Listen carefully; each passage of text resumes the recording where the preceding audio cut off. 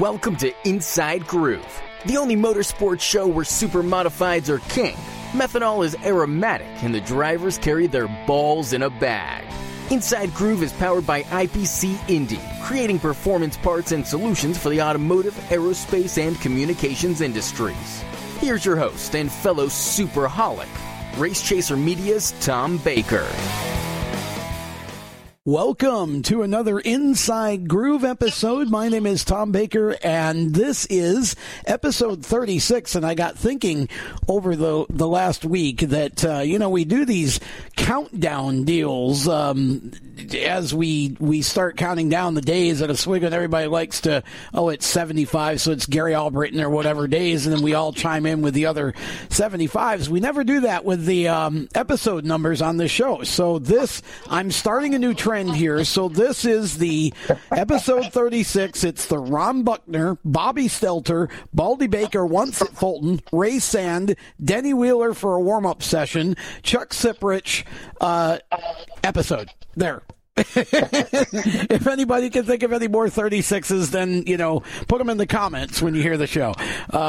We'll just have a little fun with that going forward and see how much we can get our listeners to chime in on that. So welcome to the show. We're glad to have you back for another week, and we're talking racing, obviously, and talking Supermodifieds and talking Motorsports Expo and Camden Proud, who has never raced the number 36. Oh, wait, Mike Brubaker. I just remembered another one.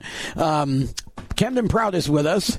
He drives a different number, and he's also running around trying to help coordinate the Oswego Speedway piece of the Expo. Camden, welcome back to the show. Glad to give you a chance to actually stop and sit down in one place for a few minutes and get a little rest while you're giving us an update on what's going on for this weekend's Expo in Syracuse. Thanks, Tom. It's good to be back for another week. And thanks for starting the new trend. Hopefully I can apply that to my countdown for the rest of the season. Well, I mean, I usually try to chime in on those and work my brain a little bit. I just thought, why aren't we doing it with the episode numbers and just be a little bit of fun we can have? So, new trends. So next week is going to be 37, but this is 36, and I think I got them all, at least of the Oswego regulars. So, what's going on with the Motorsports Expo? What's going on with the Oswego Speedway and Supermodified racing in general? What are you hearing? Well, unfortunately, I haven't heard much more as far as getting any more cars at the Expo, but we are really looking forward to having 3 full-time SBS competitors have their cars on display. Like I said last week, we'll have Greg O'Connor and Tony Pizza and Ken Moody. They'll all have their new schemes unveiled this weekend at the Expo, nice. Saturday and Sunday, March 14th and 15th at the New York State Fairgrounds. And we'll have the Expo in the Center of Progress building, and then 2 days of TQ midget racing over in the Exposition Center. So it'll be a busy weekend for race fans at the fairgrounds, and we're just looking forward to being a part of it. Yeah, I know that Tyler Thompson and I think Michael Barnes is running again. They're running TQs this coming weekend. And, of course, with the Expo show, it's going to be a big weekend up there and should be a lot of fun. What is happening at the Speedway itself? I know that the registrations are continuing to pour in. Anybody new, anybody significant we should talk about, rumors, anything going on? Yeah, we got a few more registrations since last week. Nicotra Racing's filed both cars, full-time, Otto Sitterly and Allison Slode. Have another registration from Hal Tulip for God knows how many full-time seasons that is in a row. But I love it. It's awesome, his dedication. And I got to be honest, one of my favorite moments out of all the great stories we had last season at the Speedway was pitting next to Hal and seeing his reaction when he ran his first sub-17 second lap. Yeah. I just thought that was one of the coolest things. So I'm happy to have him back for another year. Well, Hal is just the nicest guy, and he's been a huge supporter of Supermodified racing in Oswego for decades now. I mean, literally decades. And obviously at this point, he knows he's not going to go win races. That's just not... he doesn't have the program for that, but he really is the passion of Oswego Speedway and the passion of Supermodified racing. He comes back and he does what he does because he loves it. He still loves it. Gosh, I don't remember what his rookie year was, but I've got to believe that he's been running darn near as long as Joe Gozick. I know that I think he had a former Joya car, maybe, and he 81. 81. So he's a year short. Yeah, year shy of Joe Gozick. And he had I think it was an old Joya car, one of the old Joya cars, I think. He only had it for a very short time, and then I think he built his next Super, if I'm not mistaken, and that's the one that Scott Lyons ended up with, I think, and ran as the 99 for a little while, and then I've lost. I don't remember where it went, but how was he's had some impressive moments over the years. He's just never had how was one of these guys. I feel like Cam that the cost escalated faster than his ability to keep up with it, and. So, much like a Billy Sharkey, for example, these are guys that, they love to race. They love to be a part of it. They're not, they know they're not likely to be running up front winning races, but they just want to be there and still do as well as they can. And they still, want to improve. I wish I had been standing there to see that, because those are the moments you appreciate the most, because that for him that's probably his, proudest moment, really. He's won races, he's won B mains, he's won, those things, but, heats, whatever. But that for him was probably the career defining moment, in the sense of the effort that it took for him to get to that point, was I would argue bigger, and it was a more spectacular and almost, maybe, I don't want to say unlikely, but I guess I will, scenario than, I remember him winning a B main or two classic weekends, and I think this was a bigger accomplishment than that, in a sense. So good for him, and I'm happy to see that he's coming back.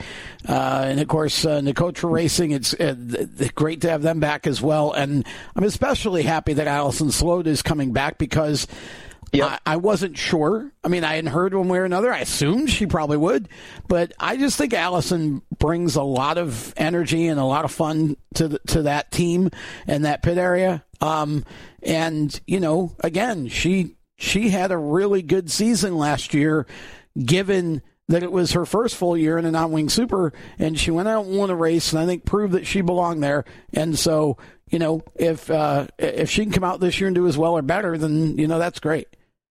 Yeah, I hope she does. It'll be great for the Speedway and the fan base for the Supermodifieds as a whole. And actually, Bill Sharkey's another guy. They have his car together and the motor mounted in it, and it's on the ground. And Bill will actually be back this year as well. So that's another potentially full-time guy that we actually didn't mention last week. So hopefully that gets together well, and we'll see Bill up at the open practice. I know that's his plan as of right now. So. Well, Billy told me that he told me online, I don't know, a week or two ago, that he was going to be ready for opening day. So really, that's great. That's what he said. He said it'll be there opening day, and I love that he's running the number 59, because it's one of those numbers that, for someone like myself who's been around the track a while, it automatically just. Thinking about the number, it throws you back to Ernie and Bob June, and I know that's why he's doing it, because he drove for them for a while toward the tail end of their ownership of supers. And those guys were, again, dedicated, and they were part of a group that weren't driver owners. They were owners, and they were owners who, You never knew who was going to be in the 59 from one week to the next, it seemed. They were kind of in a group with Herm Graff and Steve Miller, and even Ralph Wissing to a point, although Gary Kelly was fairly consistent with Ralph for quite a while. And then he moved on to some other guys that also had some longer stints. But the 59 car, my gosh, if we sat here, when we get to episode 59, I'll have a long list to read because they were around the track for a long time and had a lot of drivers, and I'm sure I'll probably miss a couple that were before my time. But I just, I think it's great that Billy's kind of tributizing them with the number. And again, I don't know that Billy is going to go out and run for wins, but you know what? Billy's going to have a great time. And, you need those people in the pit area who can go out and, and do well and keep trying to do better. That's the personality of the pit area. So I'm excited that he's coming back. And I know that if Billy were in the right equipment, you drop him in Otto's car or, whatever. I know Billy runs it the way that it would be run. I believe that Billy has the talent to run up front. He's just not going to have the resources that the top teams have. So, but he's going to have a whole lot of fun. And like I said, you need guys like Billy and Hal in the pit area. And they're throwbacks. Again, it's still connection back a ways, right? So that's fun. It's good to see. Who else? Any other new registrations? That's pretty much it for the supers. I can tell you who's registered so far. We have Brandon Ballinger commitment, Otto Sitterly commitment, and we talked about last week Mike McVetta and Danny Shirey registering. Jamie Timmons also registered, won't be full-time. I think he'll kind of dabble back and forth as he did last season. Yeah. Allison Slode, commitment, obviously. Bobby Bond, no commitment there. I think the plan is to maybe run 3 or 4 races. Now, Dave Dancer, a commitment car. Do we know, didn't mean to interrupt you there, do we know if Bobby's still got the 47, or is he running because I had heard that one or both of them were for sale, and I thought I heard that one of them was sold. Do we know which car he's got? Well, I know that the car that he ran last year in the Classic was the 25. Yeah. And they kind of converted that over to IFS for Tyler Schulich to race when he came out and ran the Classic. Yeah. And I think the initial plan was for Tyler to be in the car for Classic last year. Yeah. And he just couldn't make it because of his commitments with ThorSport, so Bobby ended up being in it.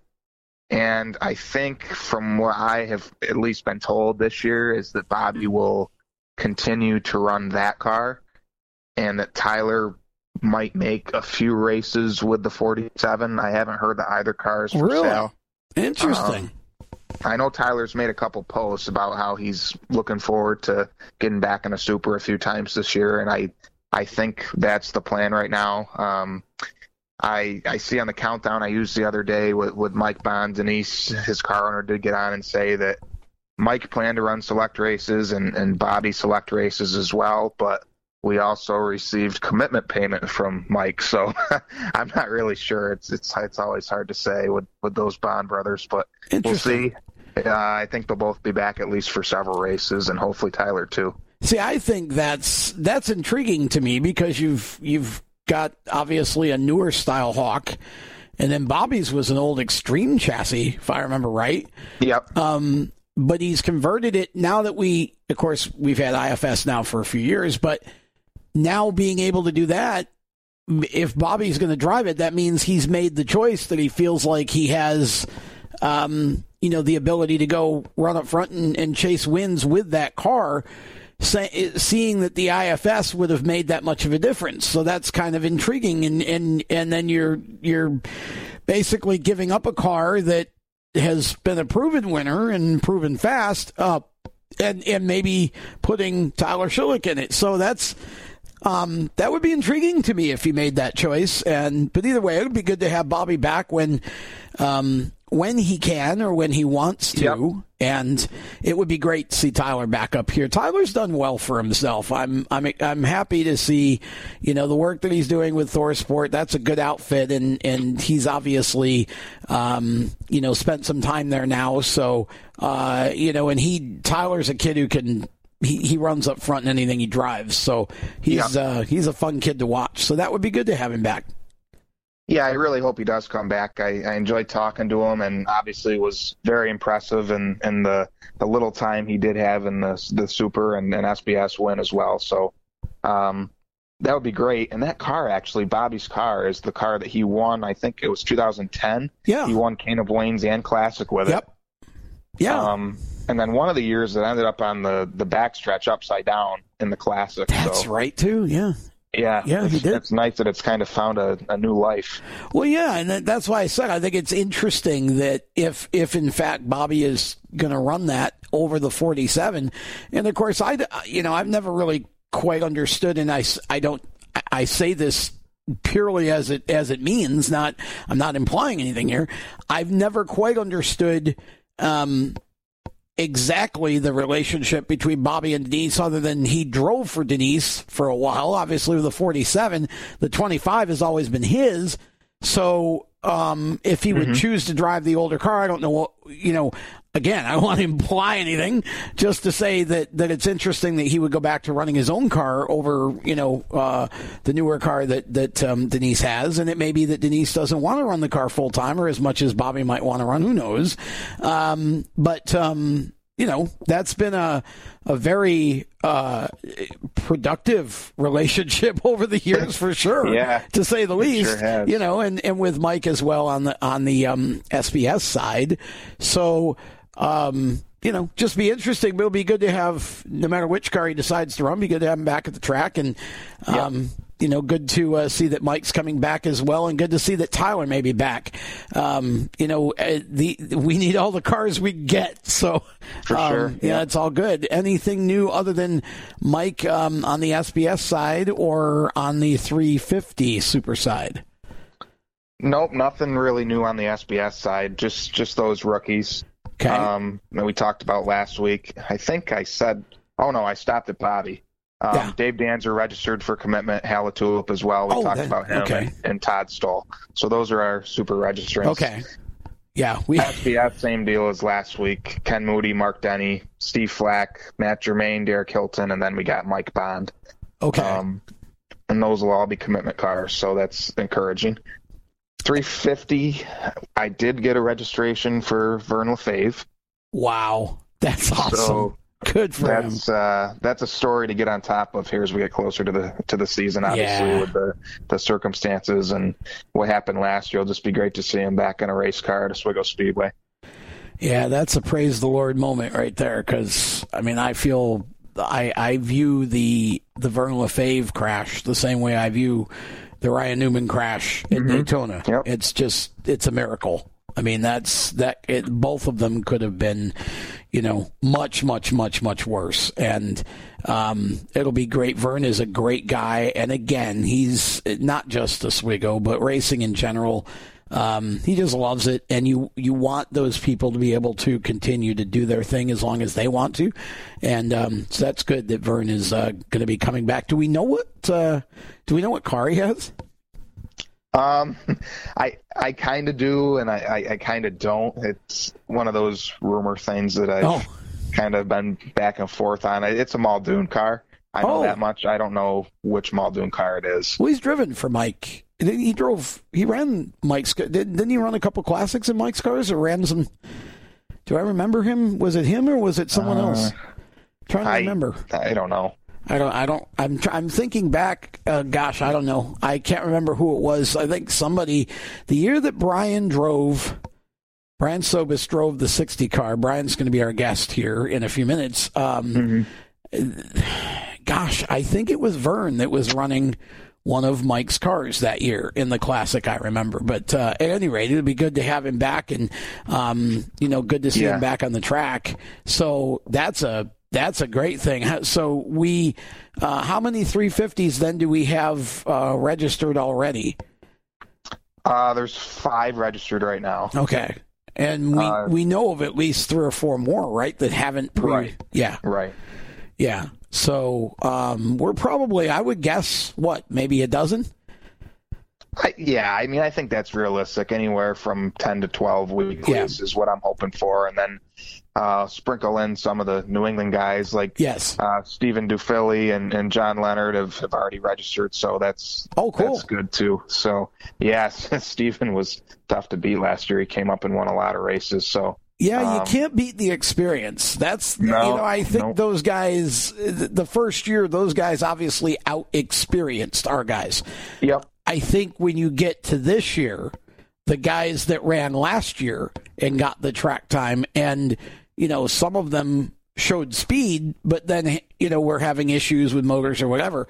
If we can get them to just step up just a little bit and have better luck, I think you'll see more of those guys that are chasing Steven and able to race with him. I think that was just because most of the New England guys that came, finished up front, and I feel like that was more about experience at least in large part, than it was anything else. The Oswego guys were, dialing in the cars and figuring the whole thing out and, whatever. So I don't know that I feel like it's going to be so kind of one-sided as maybe it was last year when those guys came up. So, at least I hope not. We could get them up there and make it a little more competitive. But, Steven's a good guy and a obviously a great shoe in that division. I don't know why he's not running a super, for crying out loud.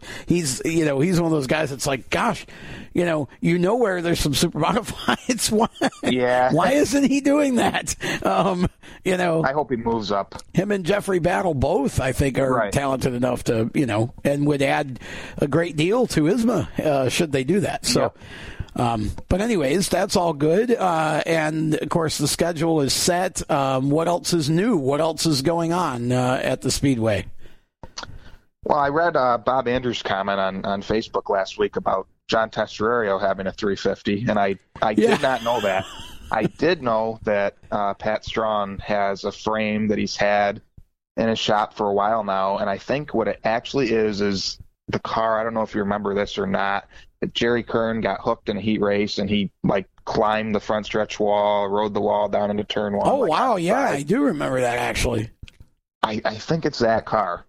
And they clipped it, and Pat is redoing it, so it's either that car that he's in or it's the older West 4-bar car. See, I don't know if it's that or not. That's what I would have first thought. I didn't realize he had another frame. So, I mean, obviously, I don't know which one, but yeah, it was funny because, and this is, it's like we try to be in touch, but it's hard to know everything that's going on out there unless someone tells us. So you accidentally gave me a great segue to once again say to those who are listening to the show, if you know of something that's going on, whether it's Oswego, any of the divisions at Oswego, or 350 or SMAC at Star, or ISMA, or MSS, or the West Coast. I think I covered it all. It doesn't matter. We want to be the news source. The problem is we don't know what's going on unless somebody actually tells us. Just go to the Inside Groove Facebook page and send us a message. Or send me a message on my page or Cam. Yeah. We're all pretty available. And so, if you know something that's going on, let us know. And again, a lot of people have, are having fundraisers and such. We want to promote those too, but you got to tell us. Don't assume that we just see it online, because if you post something at 4:00, by 5:00, it's out of most people's feeds. So, unless they go to a group or go look, don't assume that we see it just make sure we have it in our hands, and we'll be happy to get the word out for you. That is something that we really want to do. So, yeah, but that's great that John's coming back, and I'm happy. I did not realize, because I had heard that he was doing something, but I didn't realize that Pat was involved, and I'm happy about that because Pat's a great guy, and obviously they've been kind of, on the sidelines for the last couple of years. And, I'm glad that he can at least has got some way to kind of get back into it. Whether it's, I don't know if he's going to, excuse me, and maybe better, but I don't know if he's just helping him build the car, if he's going to be part owner and, they're going to run it together or what the situation is. Again, maybe somebody can let us know, but yeah, that'd be great. But either way, I'm just happy to see that he's back in the fold and back kind of working on the car. So, and John's a great shoe, so that's going to be a nice addition to the 350 class. It will, yeah. It's great to see him involved again. I know it's been a few years. I think he came back and ran one classic. Maybe it was 17 or 16, and he hasn't been back since. He did register last year and never showed up, obviously. So I would like to think maybe it's the car that Strong's have been trying to sell as a roller, but then again, I know the other car that Kern had and wrecked has kind of been like Pat's back project, so to speak. Interesting. Yeah, it's just, the Strongs, it's nice to see them involved again. Very, very passionate, been involved for a long number of years. And I know Pat and Terry want to be involved as much as possible, whether it's helping Jerry Kern out like they've done for so many years or owning a car or helping John. And they've been a big help to us as well. He was actually, Pat was fixing our rear end for our car a couple weeks ago. So I guess I should have went out and got the scoop when my dad was out there with him. So I'll have to follow up and get the details. See, I keep telling you need to spend more time in the garage. Look what I would find out. Exactly. See, it's not even just working on the car; it's the gossip. See, got to get the gossip. You got to get the gossip. Well, yeah, I remember. This is a funny story too, and I every time I think about Pat or Terry, they were nuts enough to let me tag along with them to Michigan for 1 year. I think Jerry was, I can't remember if Jerry was driving still or it was Osite now that I think about it, but I think it was Jerry still. But anyways, we went to, ISMA raced at Kalamazoo and Berlin. And, I can remember being in the truck and we drove through, I think it was Detroit, like downtown Detroit at like 1 or 2 in the morning with a super modified on an open trailer. That's, and it's kind of like you just, you say a prayer and hope that you make it, kind of thing. Not necessarily the best part of the country to be driving through, but we had a great time. That was fun. Berlin was, I could share this because it was one of those moments in my time in the sport that I think is one of my all-time favorite moments. Berlin. I don't know, have you ever been to Berlin? No, never. They have. I don't think it's this way anymore. I think they built one on the outside of the track, but their tower. Officials Tower, where you announced and scored and whatever from, used to be on the inside of the track, so it was like in the infield, in the pit area. So, the announcer, which was me, because that's why I went. I was announcing the 2 shows.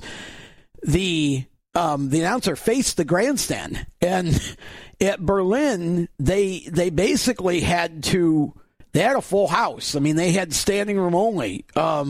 It was a huge crowd. And as I was, the day went along, the group in turn 4 that were sitting in the grandstand, it was kind of a turn 4 crazies thing. Like, you could say the word fish and they would scream for no reason. It was just, they were a really enthusiastic bunch. And so I had this idea. This was back when Miller Lite was doing the taste great, less filling commercials. So you get 2 people arguing, taste great, less filling, taste great. So I ended up I ended up doing this thing. I think it was the intermission before the feature started. I ended up getting turn 4 versus the rest of the front stretch grandstand. And first it was just who could scream the loudest. And then I thought of the Miller Lite thing. So it was taste great, less filling, taste great, less filling. And again, I had some of the teams were telling me after the show that they actually stopped working on their cars and jumped up on top of the trailer because all they could hear was people screaming. They had no idea why. Like that was one of the more fun moments of my career. But that trip was a lot of fun, and of course I worked with Terry for a little while at when it was James Way back then, and now it's where Price Chopper is now. But so, they've been friends a while, and I really appreciated them allowing me to go along on that trip. So, yeah, there's a little bit of a story for us for the show this week, but that's just one of those memories that I'll never forget because, when you're announcing, you want to try to have fun, and you don't want to be the show, but you want to help. You want to, in some way, make people appreciate the show, and it was irresistible. Turn 4 was just, those guys were, and I don't know if they were all drunk out of their mind or what, but they were rowdy as it gets. So that was a fun time. Okay, so any other news that we need to pass along? ISMA, MSS, anything? I think that's pretty much it. I know we kind of jumped all over the place, but no, I haven't heard anything too pertinent as far as any ISMA stuff or MSS to this point so far. Okay, so let's talk about go back to the Expo then, because I don't want to let you go without reminding everybody of times and what's going on. So run us through the schedule for the weekend for the Expo show, and also what from the TQ races as well for anybody that might be driving in. Sure. Yeah, we're just setting up for the Expo Friday night, and then everybody's going over to the Exposition Center for the indoor auto racing finale, and it's the conclusion of the 3-race championship. So the points championships, obviously, for all 3 divisions will be coming to a close. Racing Friday at 7:30. Both days we'll have all 3 divisions, TQ midgets, champ karts, and slingshots. So 7:30 on Friday, 7 o'clock on Saturday, and then Tyler Thompson and Michael Barnes will be racing both nights for Supermodified fans keeping track. And Michael Barnes doing really well, honestly, in his first attempt at this. They're 11th and 12th in points, respectively. So that's very good, really very good out of 50-something competitors to be sitting up there, especially Barnes in his first season. So looking forward to watching them. Like I said, Oswego Speedway going to sponsor the heat races this weekend. $50 going to each preliminary winner in the TQ midget division on both days. And that's pretty much the racing aspect of it. Great place for a race. It's beautiful in there. It didn't smell too bad for all the people that complain about the fumes and stuff indoors. They've got it vented pretty well. That's good. It's vented pretty well. I didn't mind it at all. Actually, I was pretty impressed. So I'm looking forward to it. Well, that's good. Yeah. So it'll be a fun time. The Expo itself, 10 to 8 on Saturday, and 11 to 4 Sunday. $13 for adults, $5 for kids 6 to 12, and 5 and under free. Or if you're coming both days, there's a 2-day pass for $20, and the schedule for everything is at SyracuseMotorsportsExpo.com. SyracuseMotorsportsExpo.com. Okay. Well, it's getting closer. The Expo obviously is, I guess you could say, in a way, the unofficial start to the season in Central New York. And you get to see some of the new cars and stars and see what's going to be going on throughout the year. So, hope everybody has a good time and enjoys the TQ races as well. That is Camden Proud, and Cam, of course, as always, will keep us up to date on everything that's going on at Oswego as we move along with each week's show. So appreciate you coming back on, Cam. We know you got a lot of work to do to get things ready for the weekend, so we'll let you get back to it and look forward to a wrap-up on next week's Inside Groove. Thanks, Tom. Looking forward to it. That is Camden Proud, and we're going to step aside for a moment. When we come back, the boss, Brian Sobus, going to join us to talk about his return to small block racing, SBS style, with Andrew Schartner. I'm telling you, this is going to be the most entertaining pit area in all of the infield to be in next year, this year, I should say. And we're going to talk to Brian about that when we come back. So stick around. We'll be back with more of Inside Groove right after this. Is your job sucking the life out of you? Wake up. You can do something else. Information technology. I know what you're thinking, but I'm not a math or science person. No excuses. No problem. It's not rocket science. It's my computer career. Helping people start an IT career is their thing. If you don't absolutely love what you do, go to mycomputercareer.edu and take the free career evaluation today. You can start your new life as an information technology professional in as little as 4 months. Attend classes on campus or live online just 2 or 3 times a week to get what you'll need to start your new career. More than just a school, My Computer Career helps you get into the industry by working with hundreds of employers that hire their students. My Computer Career is nationally accredited and financial aid is available for those who qualify, including the GI Bill. Classes start soon, so go take the career evaluation now at mycomputercareer.edu. Mycomputercareer.edu. That's mycomputercareer.edu. Welcome back to Inside Groove as we continue with episode 36, and Brian Sobus has joined us now, and this is fun because I've known Brian. I was thinking about this actually last week when I found out that he and Andrew Schartner were going to team up.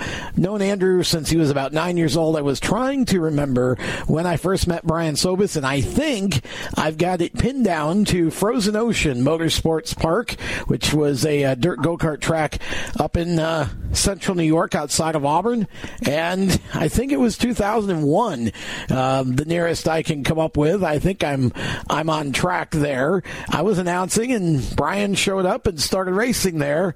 And you ended up at Oswego, and you've had a pretty decent career there, Brian. And now you're going to get a chance, after being out of the seat for a little bit, you're going to get a chance to get back in and team with a really good friend in Andrew Schartner and run some races in the SBS division again. Talk about how that all came together from your perspective. Well, I'm really excited to race with Andrew and Carl. They're great people. I've known them for a long time and very good friends of mine, and they're first class people all the way. Andrew took part of the season off last year. Kind of, team owner Tom Osterud's kind of stepped aside and decided he was about done doing it, and they were looking for some help working on the car at the track mainly. And I talked to Andrew, and he said, hey, if you could come and help me at the track, that would be great. I said, hey, I'm there. And that was kind of how that started. And then it wasn't long after that, we kind of got fast forwarding to this year. Carl and Andrew had both kind of said that Andrew wasn't going to race full time. They want to race full time, but Andrew can't make that commitment anymore. Right. And asked if it was something that I'd be interested in driving again. And yeah, I mean, I've kind of been chomping at the bit to do it. I can't really. It's not feasible for me to own my own equipment and stuff. I just can't do it anymore. So here comes a deal where I can run part time. It's not my car. It's I'm still working on the car, but it's not my whole deal. Right. Yeah, a little different for you now, that you got a family and, of course, work responsibility. And, it's just tough to do it yourself. And I know you and Andrew go back a long way. And Andrew talked, I don't know if you had a chance to listen to last week's show, but Andrew talked about the similarity in your driving styles. And one of the things I focused on was the fact that the two of you were two of the only drivers, or have been two of the only drivers, that I've seen really master the top line at Oswego in the SBS. I mean, we had Dave Gruhl and maybe one or two others that have done pretty well up there too. But I think the two of you were, or are two of the guys that are just not afraid to put the car up there. Talk about what it's like to run the top, and just talk about what Andrew said a little bit. Do you agree with his assessment?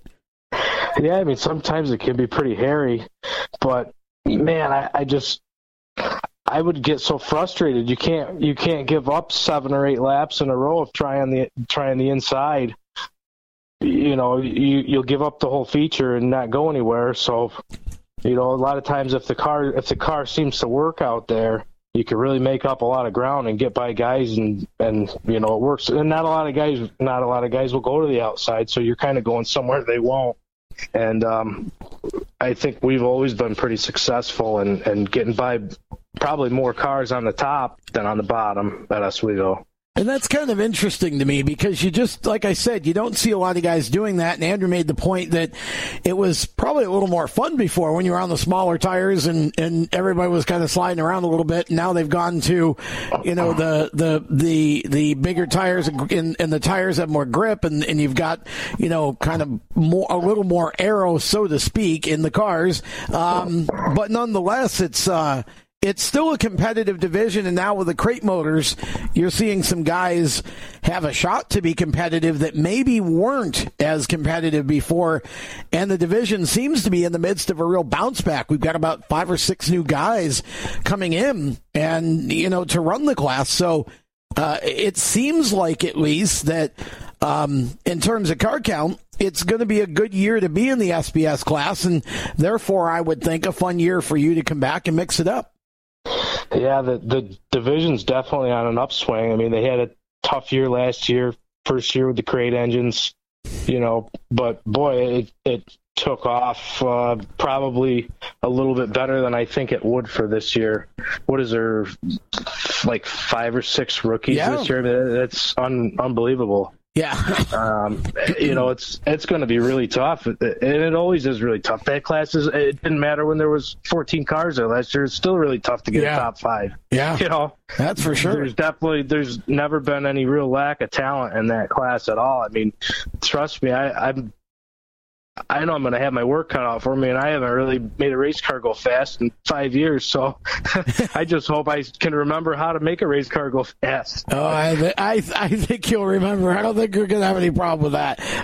Now, let's go back a little bit. So you started racing go-karts, and you lived in Auburn, and you know, you were kind of in the midst of all the dirt track stuff that was going on at the time, and yet you migrated toward Oswego.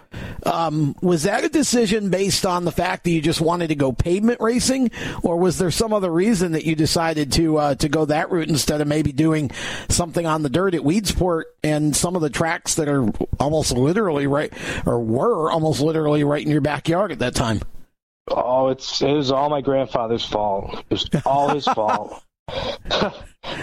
He took me to Oswego since I was probably 6 or 7 years old.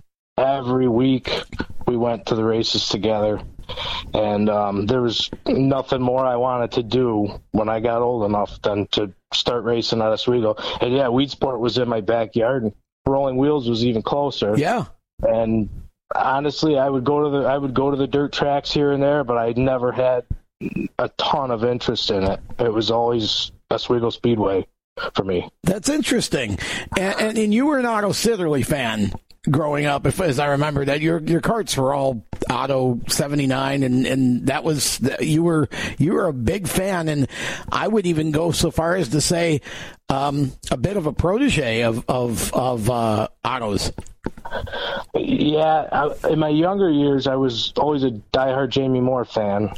My father used to help him work on his car during the week. Oh, wow. So I was kind of born into being a Jamie fan. And once I saw Otto racing in the limiteds, I was immediately a fan. He always impressed me. And so I've always been an Otto fan since that time. Well, you certainly have some similar qualities in terms of being smooth and yet knowing when to be aggressive. And you've always been a driver that's really liked the long races. Even in go-karts, they used to have the Ironman race, and you know, you were always good in the longer events. What is it about your driving style or your mentality that you think favors that? I don't know. I guess I've never been the type to just go flat out right from the start. You know, I kind of like to try and conserve the car a little bit. So a longer race seems to suit me a little bit better. You know, the classic, you know, you get in the second half of the race and guys are spinning their tires and they've totally worn out their equipment in the first 100 laps and they got nothing left. They're hanging out for dear life. And, you know, a lot of times I'll still have a pretty decent car under me because I'll, you know, go drive half throttle for the first half of the race and save the car for the second half. I've just kind of always been more of a conserving driver. Yeah, conservative driver. That is a good way to actually, I think that's a great way to talk about your driving style. Very smart driver, you know, able to save equipment. You've watched Oswego evolve over the years in both the SBS and the Supermodified class.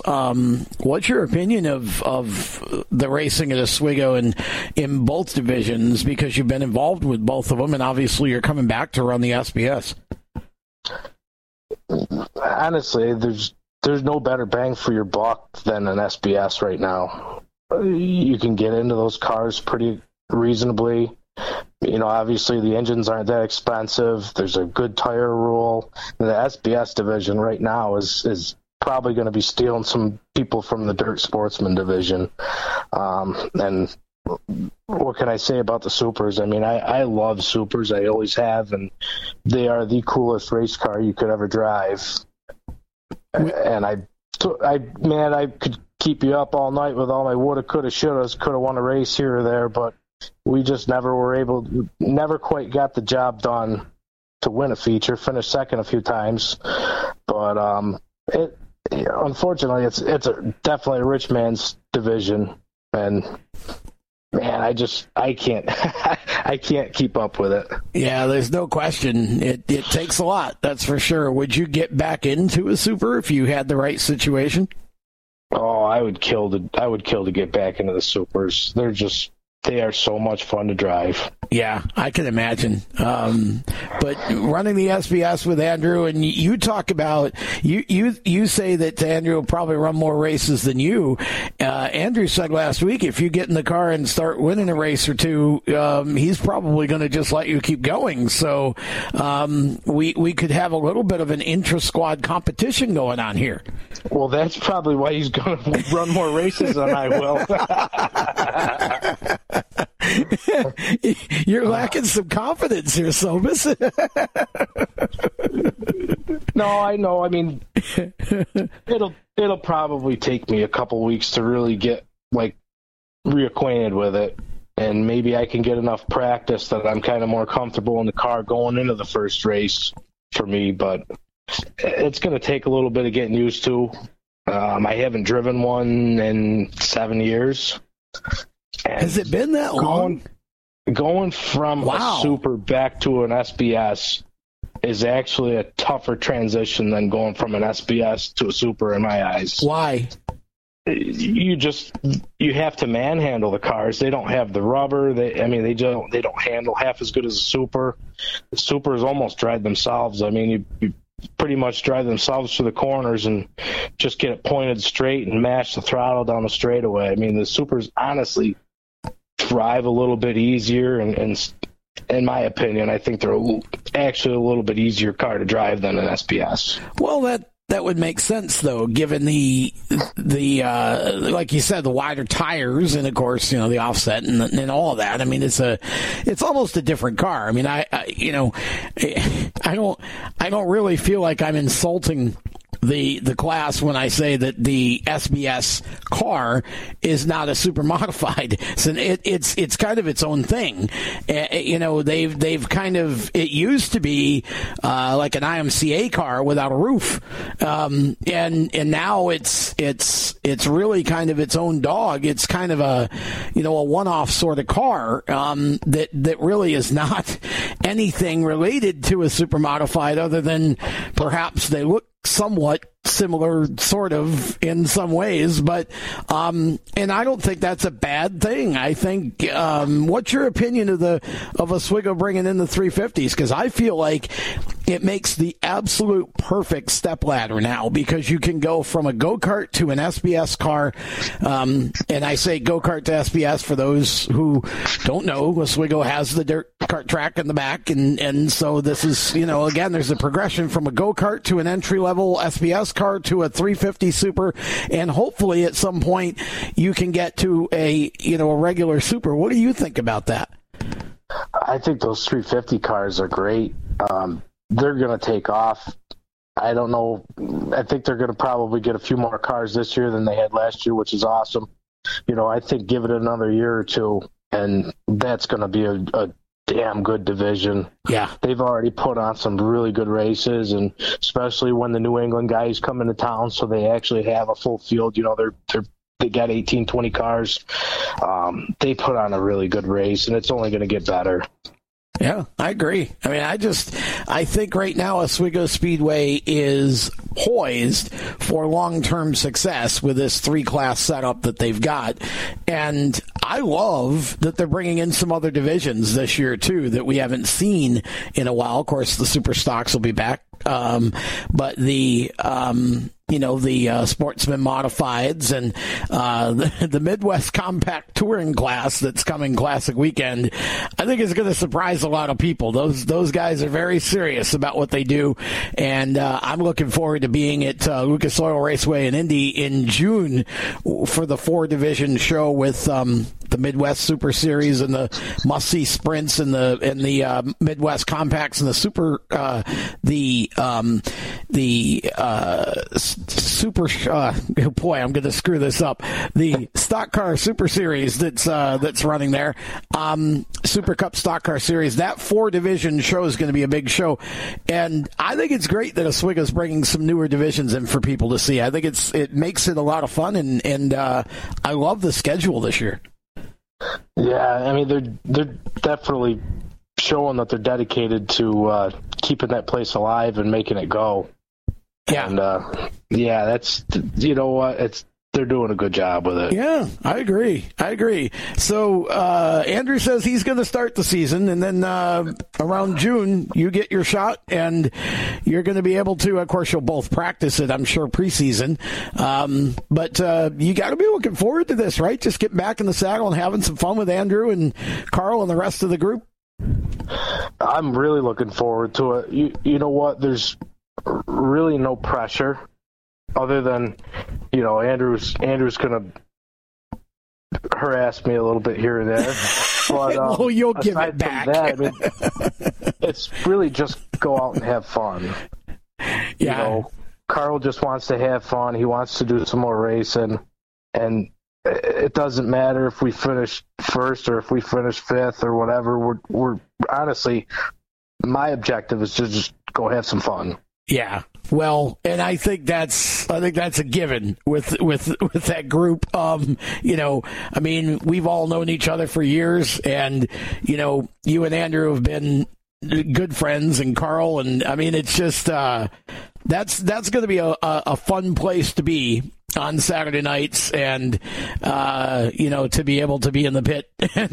So I'm looking forward to getting up there when I can and hanging out with you guys. But it's great to see you coming back, and I know that it was tough for you to let the super go, because that was kind of first of all, I still say it was one of the prettiest cars I've ever seen at Oswego. But second of all, I know that was kind of your dream to be able to have that. So I know it was hard to let it go, but at least you're going to get to come back and run some races in the SBS, and who knows what the future brings. Yeah, I'm definitely very excited, and I can't thank Carl and Andrew enough for considering me to do it. You know, I've been out of the game for a while now, and it's pretty cool that they thought of me to do this. Well, it's going to be a lot of fun, and we're looking forward to seeing what you can do.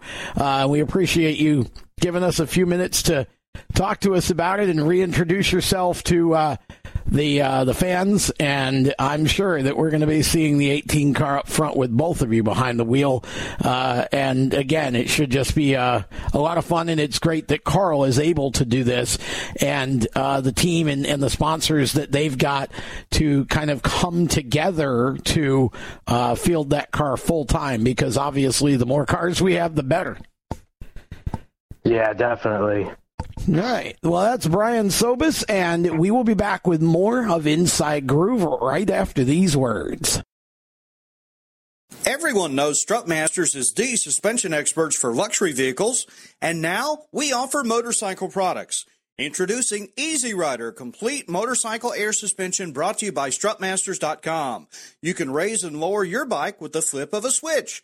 Take those long rides with the ultimate comfort of Easy Rider Air Shocks. They're backed by Strutmasters, and you won't believe the low price. Check out Easy Rider Motorcycle Air Suspension at Strutmasters.com. Welcome back to Inside Groove as we continue with episode number 36. And we are now joined by a driver that I've been really looking forward to interviewing at some point over this off season. And he and I had a conversation last week about something entirely different, and we'll be addressing that on a future show. But we're going to talk with Mike Muldoon Sr. here. And Mike, first of all, thanks for taking the time to do this. I know that you're busy. You guys are building cars like crazy and getting close to the season for Michael. But I want to start this interview the way that we generally start most interviews for the drivers that I call legends, the older guys who are no longer racing.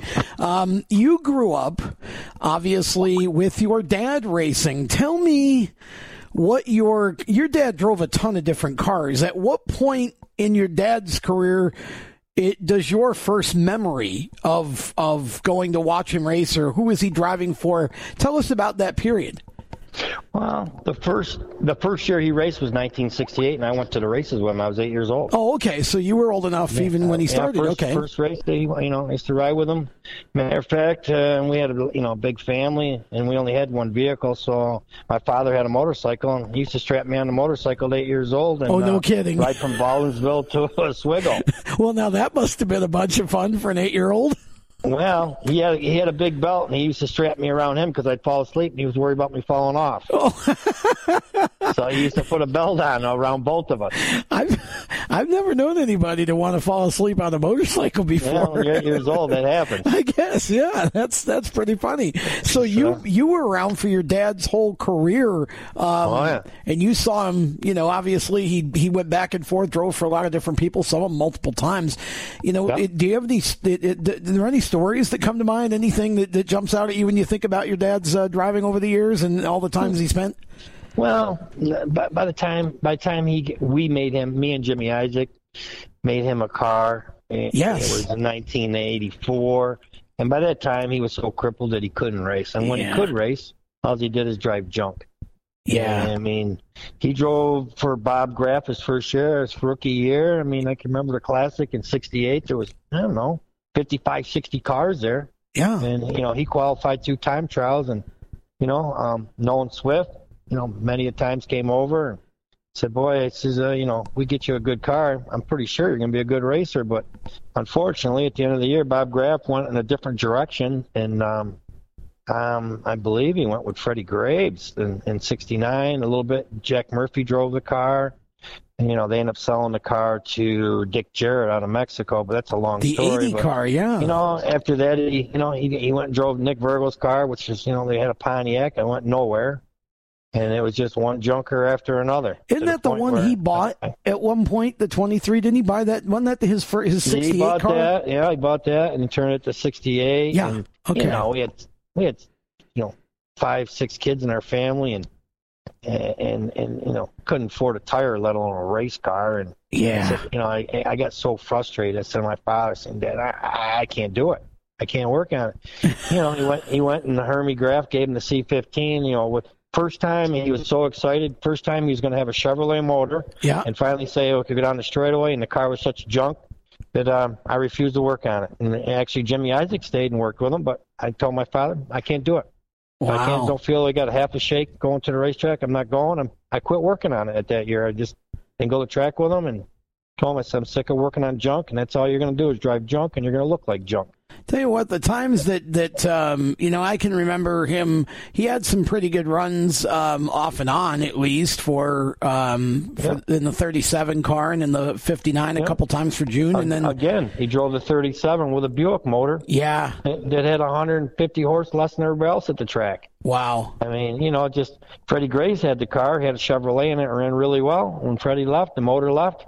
They put a homemade, Bill Marsh didn't have no money. He was a farmer, great guy. Made his own heads, made his own injection. I mean, the guy made everything for the motor.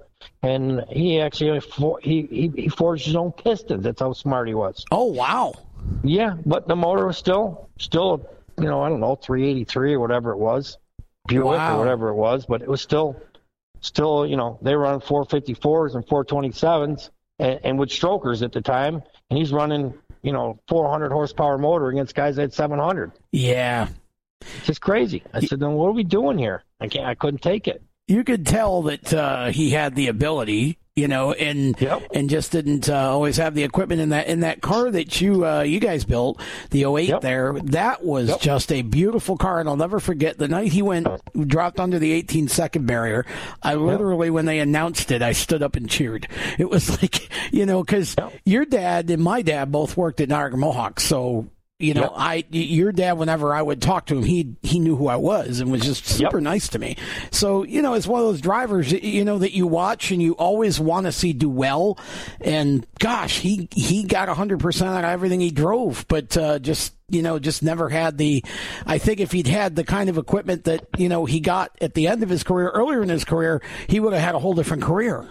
Oh, absolutely would have had a different career. He just, if you're so far behind and you get in a car that bad, you can't make gold working with silver. Yeah. You know what I mean? It was crazy. I mean, his whole career was just driving junk, but he had a love for the sport and worked for anybody and everybody for nothing. Yeah. And always gave more than what he got.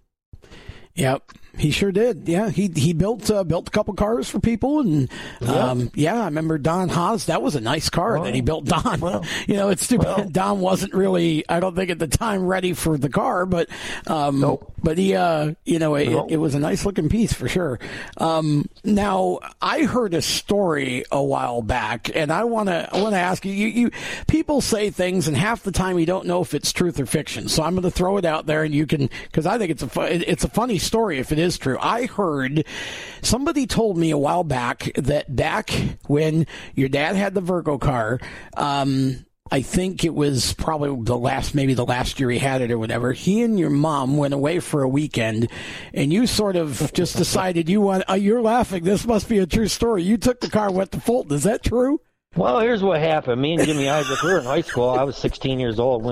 Back then everybody went to Broadwell's when you were 14. Yeah. We were drinking Friday night at Broadwell's, and the more we drank, I said, Jimmy, I think we should just take that car up. I mean, what can we do that he hasn't done to it?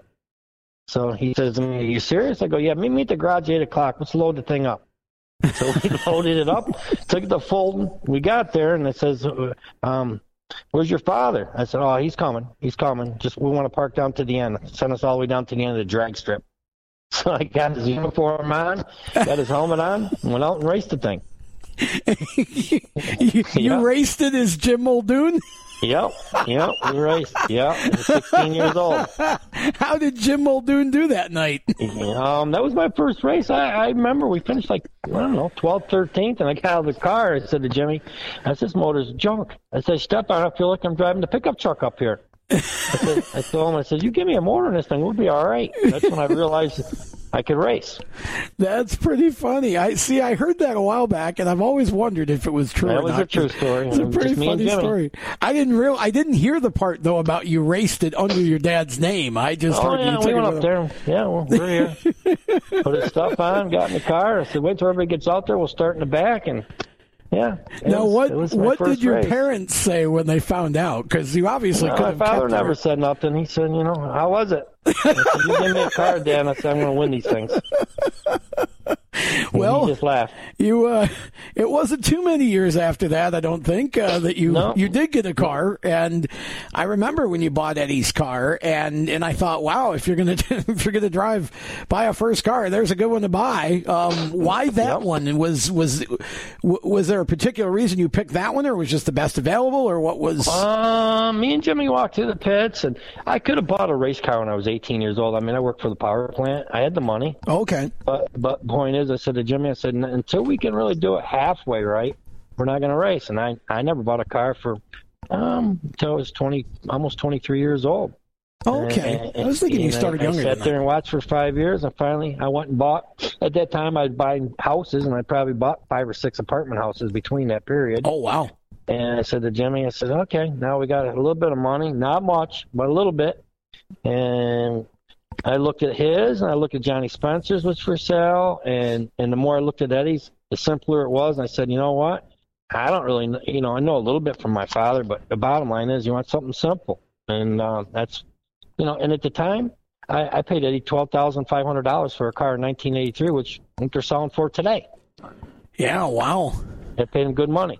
And then went to buy a motor, and me and Jimmy Isaac went and bought a stock block from Ray Moore's, stock Chevrolet crank rods and pistons.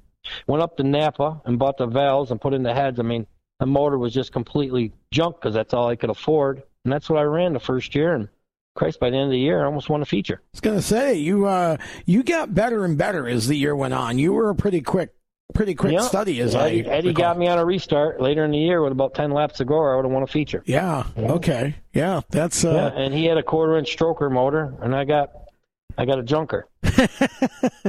Well, that was. The only thing I had was a good injection. My mother and father were really good friends with Jimmy and Leona, and my mother called Leona and says, Mike needs an injection. She says, well, Jimmy had sent it out to Crower to have it rebuilt, and she said, you know what, Jimmy'd want Michael to have it.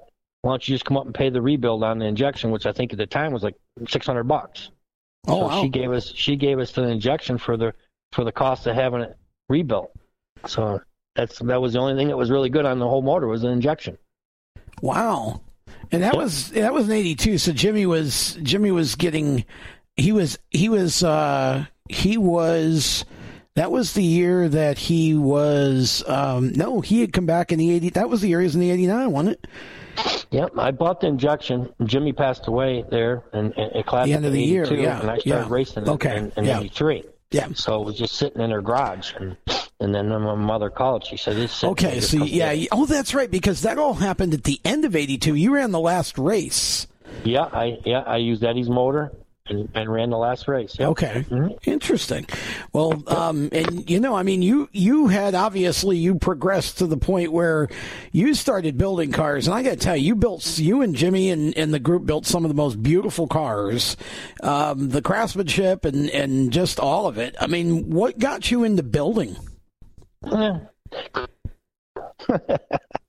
You learned. Couldn't afford to buy anything. Anything you wanted to make, and I never made the bodies for 20 years. Poked in my bodies. I mean, he was so good at it. I never made a body panel until Michael started racing. Oh wow! He did my. I didn't realize that for my whole career. And then when Michael raced, he did it for like a year or so, and then he gave it up because it's a long ride here to Syracuse, 30 miles, and can't blame him. It's a long trip, and he forced Michael to make it. So Michael's been making them ever since. But he did pretty much my whole career. That's awesome. Now, what when you got to 84, what made you guys decide to build your dad a car? Well,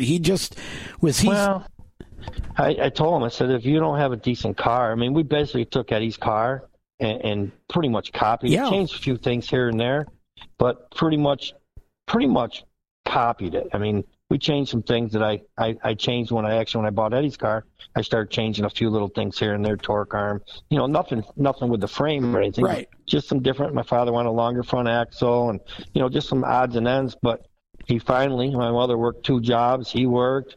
And finally, it was a 2-year deal where he could, we got $50. We can spend $50 this week. And over a 2-year period, he finally got enough money to get the car on the track. Oh, okay.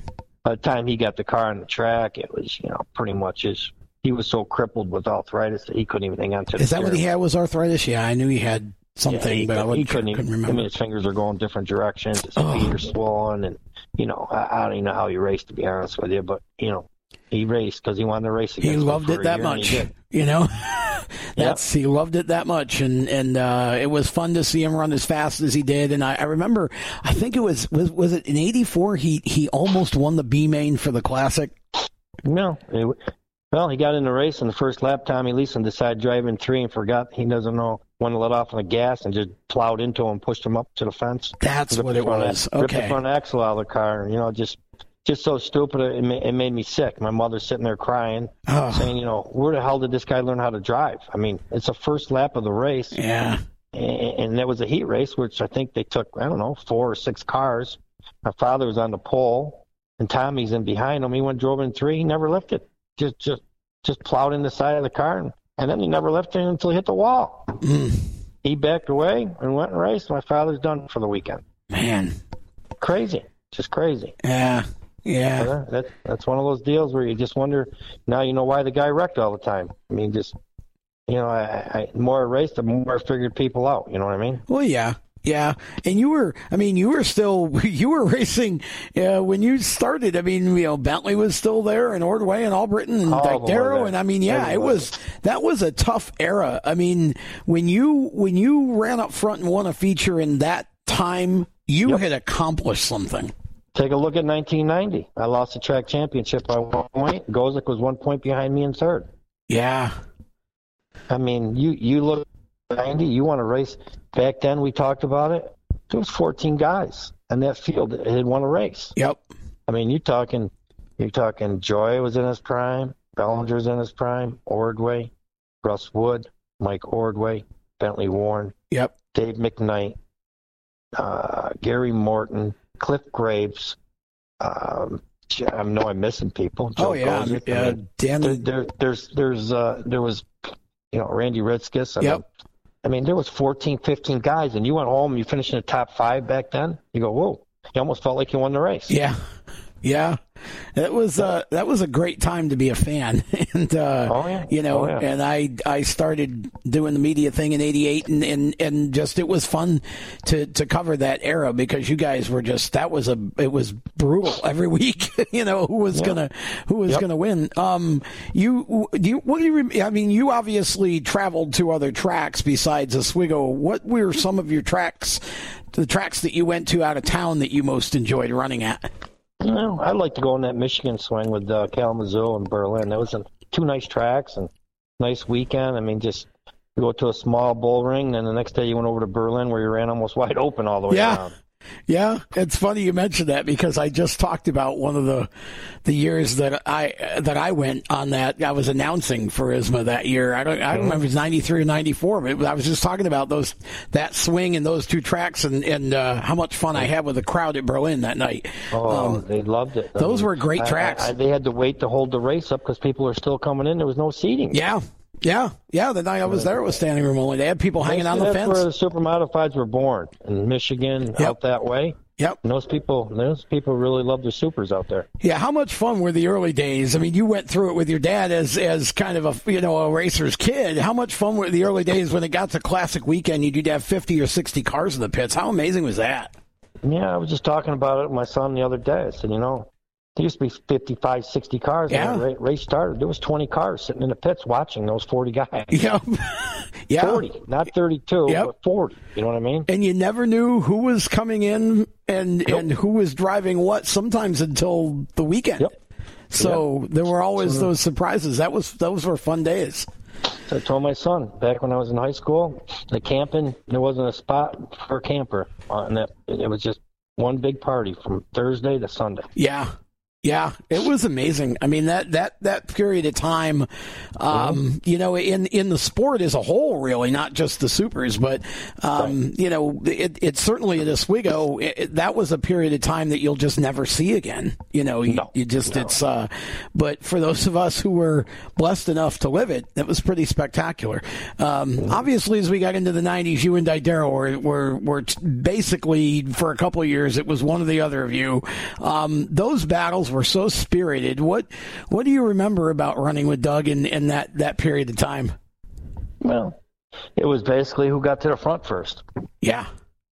And I knew I had to trap him in behind somebody because most of the time he wouldn't go outside. So I knew I had to catch him when he caught somebody and hopefully box him in. Which, you know, it happened a few times, and a few times he got me. Yeah. You know what I mean? It was pretty much back and forth, pretty much even battle, you know, but it was pretty epic, you know. I mean, it was. You knew it was your guy, you know, and he probably knew that if he didn't get to the front before me, he wasn't going by me either. You know what I mean? Yeah, I mean, here again, you get those rivalries only at certain moments. You know, you obviously you two weren't the only two that were capable of winning in those times, but you were certainly the two that seemed to be around each other the most, and the two that won the most, and everybody talked about the most, and it became sort of a rivalry. You know, the Champagne Swift kind of thing. You know, and it was an awful lot of fun to watch. You know, and of course you were still turning out cars, and you know, sometimes had 2 or 3 cars at any one time. Boy, for a while you guys are running 3 cars pretty regularly later in your career. Yeah, it just got too much work, too much I wondered money. about that. You know, I just sitting in the grandstand, you just kind of go, wow, that just seems like a lot of effort. You know? Yeah, it is. I mean, my son's making 2 cars right now, and you know, it's just, you know, just basically he's doing pretty much all the work himself, and you know, it's way too much work for what you get out of it now. You know what I mean? Well, yeah. Well, that's, you know, I could see where you certainly would say that. He obviously came up through the quarter midgets, and I mean, did you pretty much know when he was younger that eventually he was going to probably want to race at Oswego? Well, I was hoping he didn't, to be honest with you. He raced a couple years in the quarter midget, and you know, it's not a good experience. Just the parents are fighting all the time. Oh yeah, it's bad. The kids are having a good time, but the 9 out of 10 of the parents were racing instead of the kids were racing. Yeah. You know what I mean? Yeah. And it got to the point, and he raced 2 years, and he was winning. And I said, Michael, are you having fun? He goes, no. And so I came home, sold everything. He only raced a year or 2, and I just said, you know, it's about having fun. If you're not having fun, we're not going to go. Right. So I sold everything. I said, you know, maybe later in life, I said, and you decide you want to race, we'll go someplace where the parents, you know, aren't so controlling. It right. was just, it got too much, to be honest with you. Yeah. Well, eventually you found that place where the parents weren't so controlling, and to Oswego he came, and you know, again, I feel like every year he raced there, he's gotten better, and now he's obviously a winner and as much a contender as anybody else when he's on the track. What's it like for you as a dad to? I know you're obviously part of the team, but what's it like for you as a dad to watch Michael doing the thing that you did growing up and your dad did growing up? Not much. I mean, we have a lot of conversations about his driving, and you know, I try to guide him in the right way. And you know, pretty much, you know, you can't turn the wheel and you can't push the gas pedal, so you know, it's kind of like a learning curve. You gotta do it. You know what I mean? Yeah. Everybody's their own person, and you know, it's like Eddie and his kid. I'm, you know, nothing against his kid, but you know, he doesn't drive like Eddie, and my son doesn't drive like me. Well, sure. I mean? Yeah.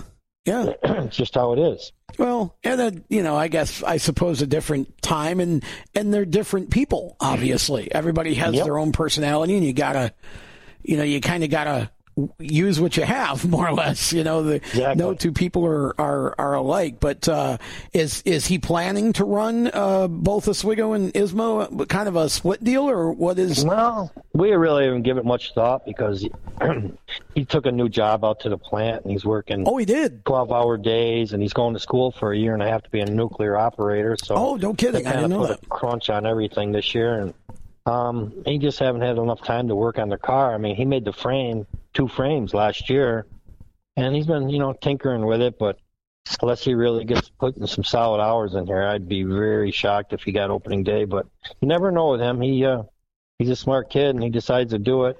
I'm sure he can figure it out. He is a smart kid, and he's a good kid. You should be proud of him. You did a good job with him, man. You and his mom. That's a great. It's fun to see the second generation. It's even more fun when you get to the third. And I've said to people a lot. I feel like when you consider that the Oswego group as a whole is such a small concentration of racers at any one time, it's amazing how many second and third generation drivers you've had over the years that are racing there. It's a very when they say racing's a family sport, I feel like Oswego is big time family because you see so much of that. And if maybe it's not somebody's son, but like with Keith Champagne, it's Jimmy's nephew, or it's right. And so you see a lot of that generational stuff going on there, and it was great to see Michael get started, and I know I always enjoy seeing him race, and hope we get to see him a few times at the Big O this year. Yeah, well, I really don't know what his plans are. I think first he's got to get the car done, and then he'll decide, but he's hoping to get it done in May, and we could go test with a wing somewhere because he really likes running ISMA. Yep. And, he made the car so it could race ISMA or Oswego. That was his goal. Oh, okay. That was, the biggest thing. He made some changes on these cars so he could change them really quick, and he can run both ways. That would be great. Yeah. So that was his goal on making this car. He made some different changes, and so he tried to make, everybody makes an ISMA car or Oswego car, so they say. Yeah. But basically a super, they can go both ways. And if they didn't, then you didn't make something right. You know what I mean? Yeah. Yeah. I mean, it's like Hawksby's car runs good at Oswego and hasn't really done a lot, but Otto started running last year, and the more he ran, the better he got. So, I mean, I'm sure if he raced strictly ISMA for 2 or 3 years, that he'd figure it out too. Sure. But, to make one car for just one series is crazy. You know what I mean? You look at somebody like Jeff Abel, and he won the Star Classic, but he's been able to great Star, and I'm sure if he ran ISMA full time, he'd figure it out, and he'd be a threat on every night. Yeah, there's another. Speaking of second generations, there's another. I'm just saying, his father's been around long enough, and just like I have, and I'm sure if they ran just strictly ISMA with that car, they'd all wish he probably didn't come. Trust me. Do you miss driving? No, not really. No? Not really. I mean, I had my day. And just after a while, I just, move aside and let him enjoy it. And how long he races, I have no idea. But, it's just once in a while, I got in the car down to Star last year and kind of rekindle it. And I told my son, I said, if you get that second car, maybe I'll race with you at Star this year, because I've got plates in my neck and my back, and I'm sure if something happened, I wrecked, I'd be in big trouble. So that's the reason. I mean, Star being small enough. It's not worth it, you know what I mean? Yeah. But maybe a small track, I told him that you're going 80 miles an hour, 90, that's what you're going. At Star, it'd be pretty safe. Yeah. Well, that would be fun. Well, yeah, I'm going to get in the car and test it when we go down there this year. But, I don't know if we'll have a race again, but I like getting in there and testing it. Well, it's fun. And, I'm sure it's fun that, as you said, I suppose you might have rather had Michael do something different, but yet at the same time, again, it's been a family sport for how long for the Muldoons, and you get to have all that time with your son. Yeah, I've been going to track since, like I said, 1968, so we're talking better part of, 52 years.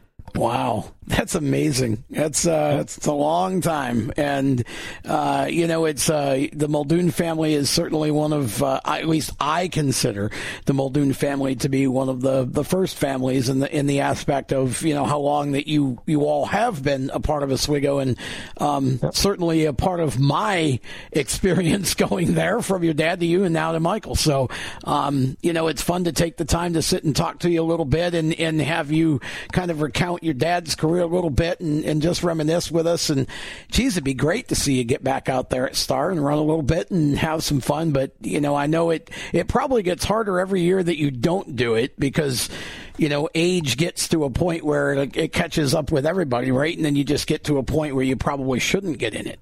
Yeah, I'm sure that comes. I mean, but You look at Joe Gozick, he's in shape. Yeah. He's as competitive today as he was 10 years ago. And he started doing the dirt stuff. It's like he's expanding his horizons.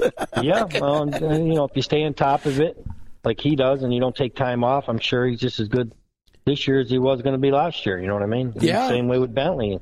I mean, Bentley, he's pretty good right up until the time he quit. You know what I mean? Yeah, I think Bentley had some had some issues with the breath and breathing and all that when he got out. He drove for me in '95 Classic, and he had me go out and set the car up, and I went out and ran maybe a 16.7, 16.6. Yep. He got in the car, went out and ran maybe like a 17.1, 17.2. Yeah. I said, Bentley, the car's perfect. What do you want me to do? He goes, I'm not 50 no more. Well, yeah, and I think you guys, I think he came from an era where the cars drove a little different too. Yeah. It was always. Said to me and Doduro were too smooth for him. That's why he couldn't get either one of our cars around. Yeah, and I mean, after a while, it becomes, because it is a programmed thing, right? Driving a race car, so it becomes hard to adapt so quickly. It's not. That's the difference. That's the difference. But you had it. It's funny when I think about it. Now that you mentioned Bentley driving for you, and I start thinking about, gosh, Steve Gioia, Jamie Moore, Gozick, of course, won for you a couple times, and you had a number of drivers in your cars over there, Davey. How much fun for you was it as an owner to have a driver win? Obviously, I know you always wanted to win yourself, but it had to be a sense of pride when at least if you could win one of your cars did. Yeah. If you win your race and you don't win, it doesn't matter what the other car did, to be honest with you. Oh, really? Okay. So it doesn't matter. For you, it was still a loss. Yeah, it doesn't matter. I get it. Yeah, I get it. It's just how it is, I get it. Well, certainly I've enjoyed taking some time with you today, and I know that you guys are trying to get the two cars done. I hope that, Mike's able to get out at some point early in the season, but certainly, hopefully we'll see him later in the year, if not. And, his goal is to get to opening day, but, good. Like I said, that's only about, 7-8 weeks away now? It's hard to believe as that is. Car's still sitting here. Nothing's been, we still got a lot of work to do on it. He hasn't even powder coated the frame. We're still making wings, front wings, top wings, back wings.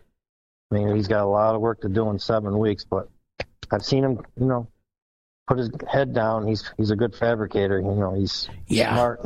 Nothing's wasted. Every move's calculated, and I'm pretty sure if he puts his mind to it that he'll make opening day if he really wants to. He's learned the craft well, for sure. Yeah, he's a great fabricator. Yep, me. Absolutely. Yep, the cars are beautiful for sure. Again, we appreciate your time, Mike. Thanks an awful lot, and look forward to seeing you at the track at some point during the season. And we'll maybe get you on a little later in the year once Mike starts rolling a little bit. Be fun to have him on too. I'll have to get a hold of him and make arrangements to get him on one of these shows and talk. Okay, that was great talking to you. All right, Mike. Thanks a lot.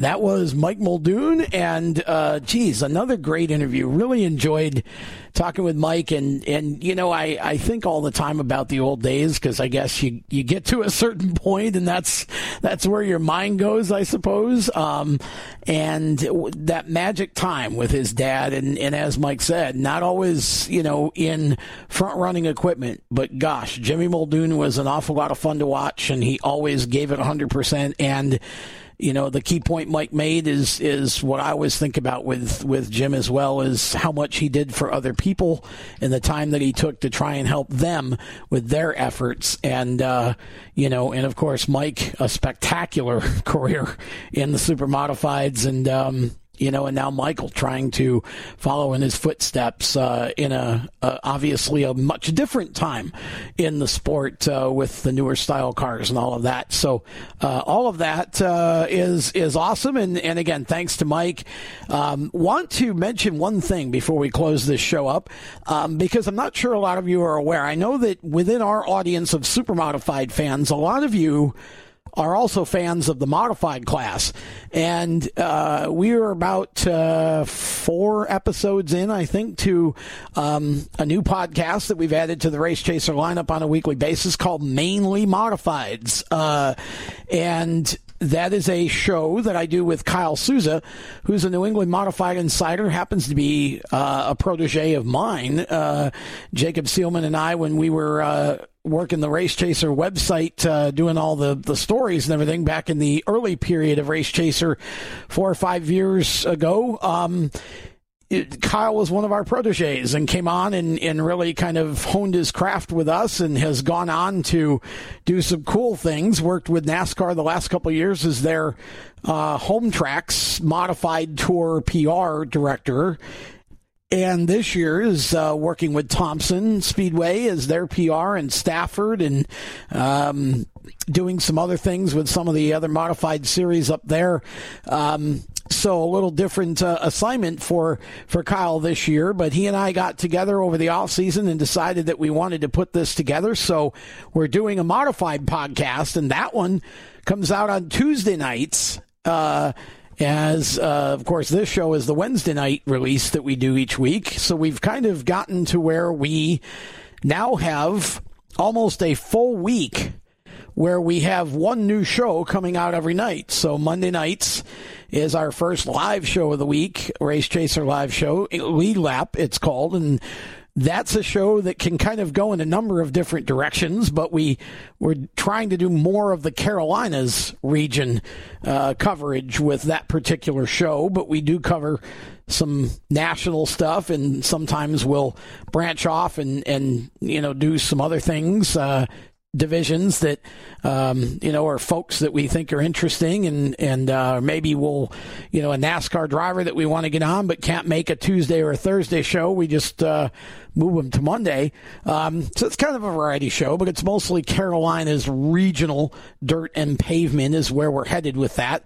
And then Tuesday nights is the premiere every week of the newest episode of Mainly Modifieds with Kyle and I. And we are going to have driver guests on that show as well. Not just the NASCAR Wheeling Tour either. We're going to cover all of the modified series in New England and ROC and even some of the other pavement series up there in New England, pro stock stuff and all of that. So it's, but that's why we call it Mainly Modifieds, because we are focusing on modifieds mainly, but we do expand out as well and cover some other stuff on that show. And so that's Tuesday night. Again, we shoot for 7 o'clock to have that uploaded and ready for download. Wednesday night is, of course, this show, Inside Groove.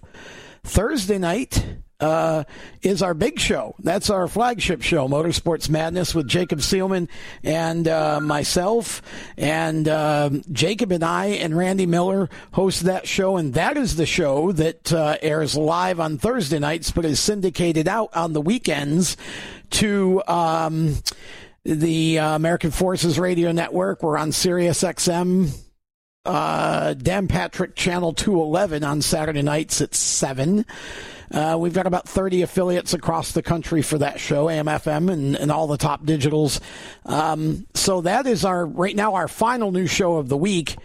So Friday night we kind of kept open because obviously I'm traveling or at a racetrack or wherever. So Monday, Tuesday, Wednesday, Thursday, there's a different new show every night. And the reason I bring all this up is twofold. First, I wanted to let all of you know that the modified show existed. And in case you wanted to start following that show as well.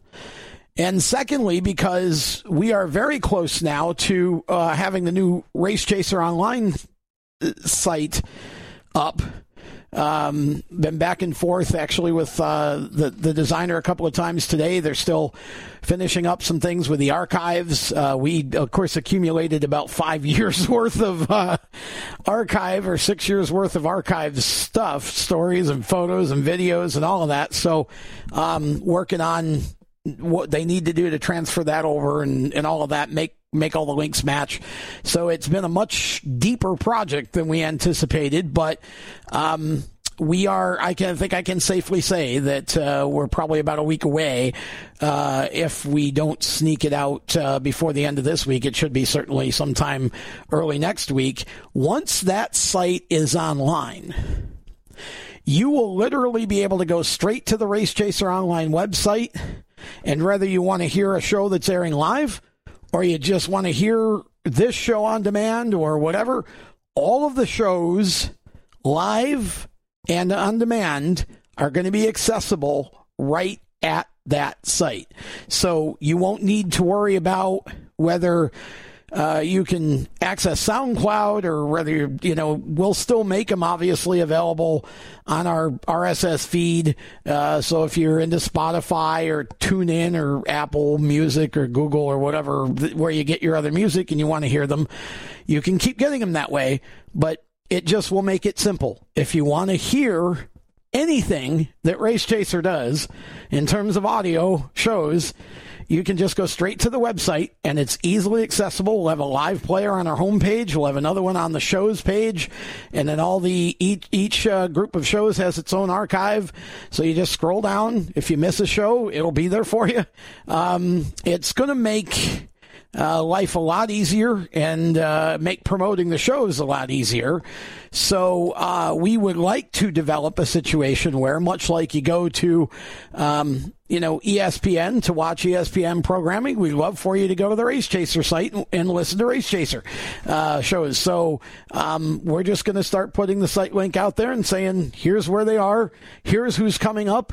We'll have a calendar on the main page, so you'll know who's coming up on the shows through the week, as much as we have them, booked ahead. Sometimes, especially with this show, it becomes very much a last-minute kind of situation. Schedules don't match or they get changed, and, we try to keep I try to keep a calendar of guests I know are coming for 2 or 3 weeks out, but it's not always an exact science with this particular show. Or the modified show for that matter. But with our live shows especially, we're usually booked 3 to 4 weeks out. So we're going to keep a calendar up there. You'll know what's coming up. We've got a lot of great hosts involved now. We talked to some really cool drivers. We're all about telling stories. That's what I'm building the Race Chaser brand around, is stories. You'll get results, but we're mostly interested in people and stories and having fun and good old-fashioned racing radio coverage. So if you're going on a trip and, you just want to hear racing stuff, well, just dial up Race Chaser Online. And, oh, by the way, there will be an app that's coming out. We're going to have our own Race Chaser Radio app soon. So again, you'll be able to just, play it in your car or whatever. And, you'll have shows galore to listen to. We do 5 new ones a week, and we're adding a racer safety podcast coming up starting hopefully in April. We're putting the finishing touches on the format and trying to organize that as we speak. So we're shooting for an April launch time. That's going to be a monthly for now, but some great safety topics. We're going to try to kind of crisscross the industry, talk about track safety, barriers, driver safety gear, all that sort of thing. We want this to be educational. We want people to understand what is required and why, drivers should be doing what they should be doing safety-wise, but also just to hear about the science and the engineering behind a lot of it, and get some conversation going, hopefully, to try in our own small way to have some sort of influence on making the sport as a whole safer. And we'll tell you more about that as that show comes together. It's going to be a fun show for me to do. I'm not sure of the length. It'll probably, again, much like this show tends to be an hour to 2 hours, and the modified show an hour to an hour and a half. Same deal here, probably an hour a week to start, but we don't time them. So, we try to, because we will now have a programmable digital space on the website where we can just have shows playing all the time. We are going to try to make the shows as even as possible, if it's an hour and a half or whatever, but we're also going to put smaller interviews into that mix. So if I go to the track and do a 10-minute interview with a driver or whatever, we're going to put those into the weekly broadcast lineup, so to speak, on Race Chaser Radio. And again, the player will be right on the site, and anytime you want to click on it and hear what's going on, you'll be able to. The shows will rotate, and we'll have new audio throughout each week and weekend as we can get it up there and get it into the mix. So it's going to be an exciting thing for me, and I wanted all of you to know that was coming up, because I know some of you have a hard time, getting the show or whatever. We're just going to make it easy. It's all going to be right there on the website, and you'll be able to get our other programming too. And we hope you'll support that as well, because again, it gives you a chance to get to know some of the drivers, for example, that you see in the NASCAR races. We interview a lot of the up and comers,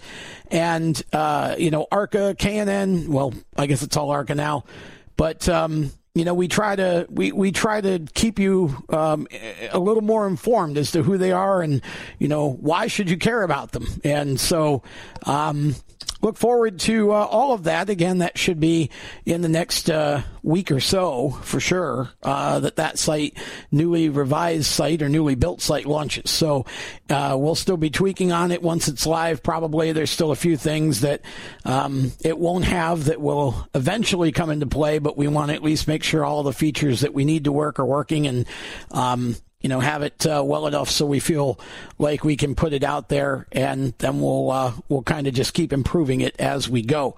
So thanks to all of you who take time to listen to this, and if you're still listening after that, thank you again, especially. Have a great week, everybody, and thanks, of course, to our sponsors, Jeff West, IPCindy.com, Indy Performance Composites. If you need anything fabricated, Jeff is the guy to do it. Just go visit the website and talk to him about whatever you need in that line. J&S Paving, of course, up in the Oswego County area. Let him know, again, if you need your driveway done or whatever. Rich Worth is a great supporter of Oswego Speedway, and particularly, obviously, the SBS and 350 divisions this year, but also the title sponsor now of the 350 class, and that's awesome. So congratulations, and thank you to Rich Worth for stepping up and helping the 350 division to get a boost, and also Skip's Fish Fry, of course, the best fish in the Oswego area, and just Sean is a good friend, and again, when you're in town, go get yourself a fish or one of his other delicacies. It's all really, really good. With that, as always, thank you so much for listening. Have a great weekend, and we will talk to you next time on Inside Groove. So long. You've been listening to Inside Groove, powered by IPC Indy, creating performance parts and solutions for the automotive, aerospace, and communications industries. Find them on the web at www.ipcindy.com. Inside Groove is a Race Chaser Media production. For more exciting and passionate motorsport content, follow Race Chaser Media on Facebook, Instagram, Twitter, and YouTube, and visit racechasermedia.com. The opinions expressed by our guests are their own and do not necessarily reflect those of the staff, management, affiliate, or marketing partners of Race Chaser Media. No part of this show may be reproduced in any manner without the expressed written consent of Race Chaser Media. Thank you for listening.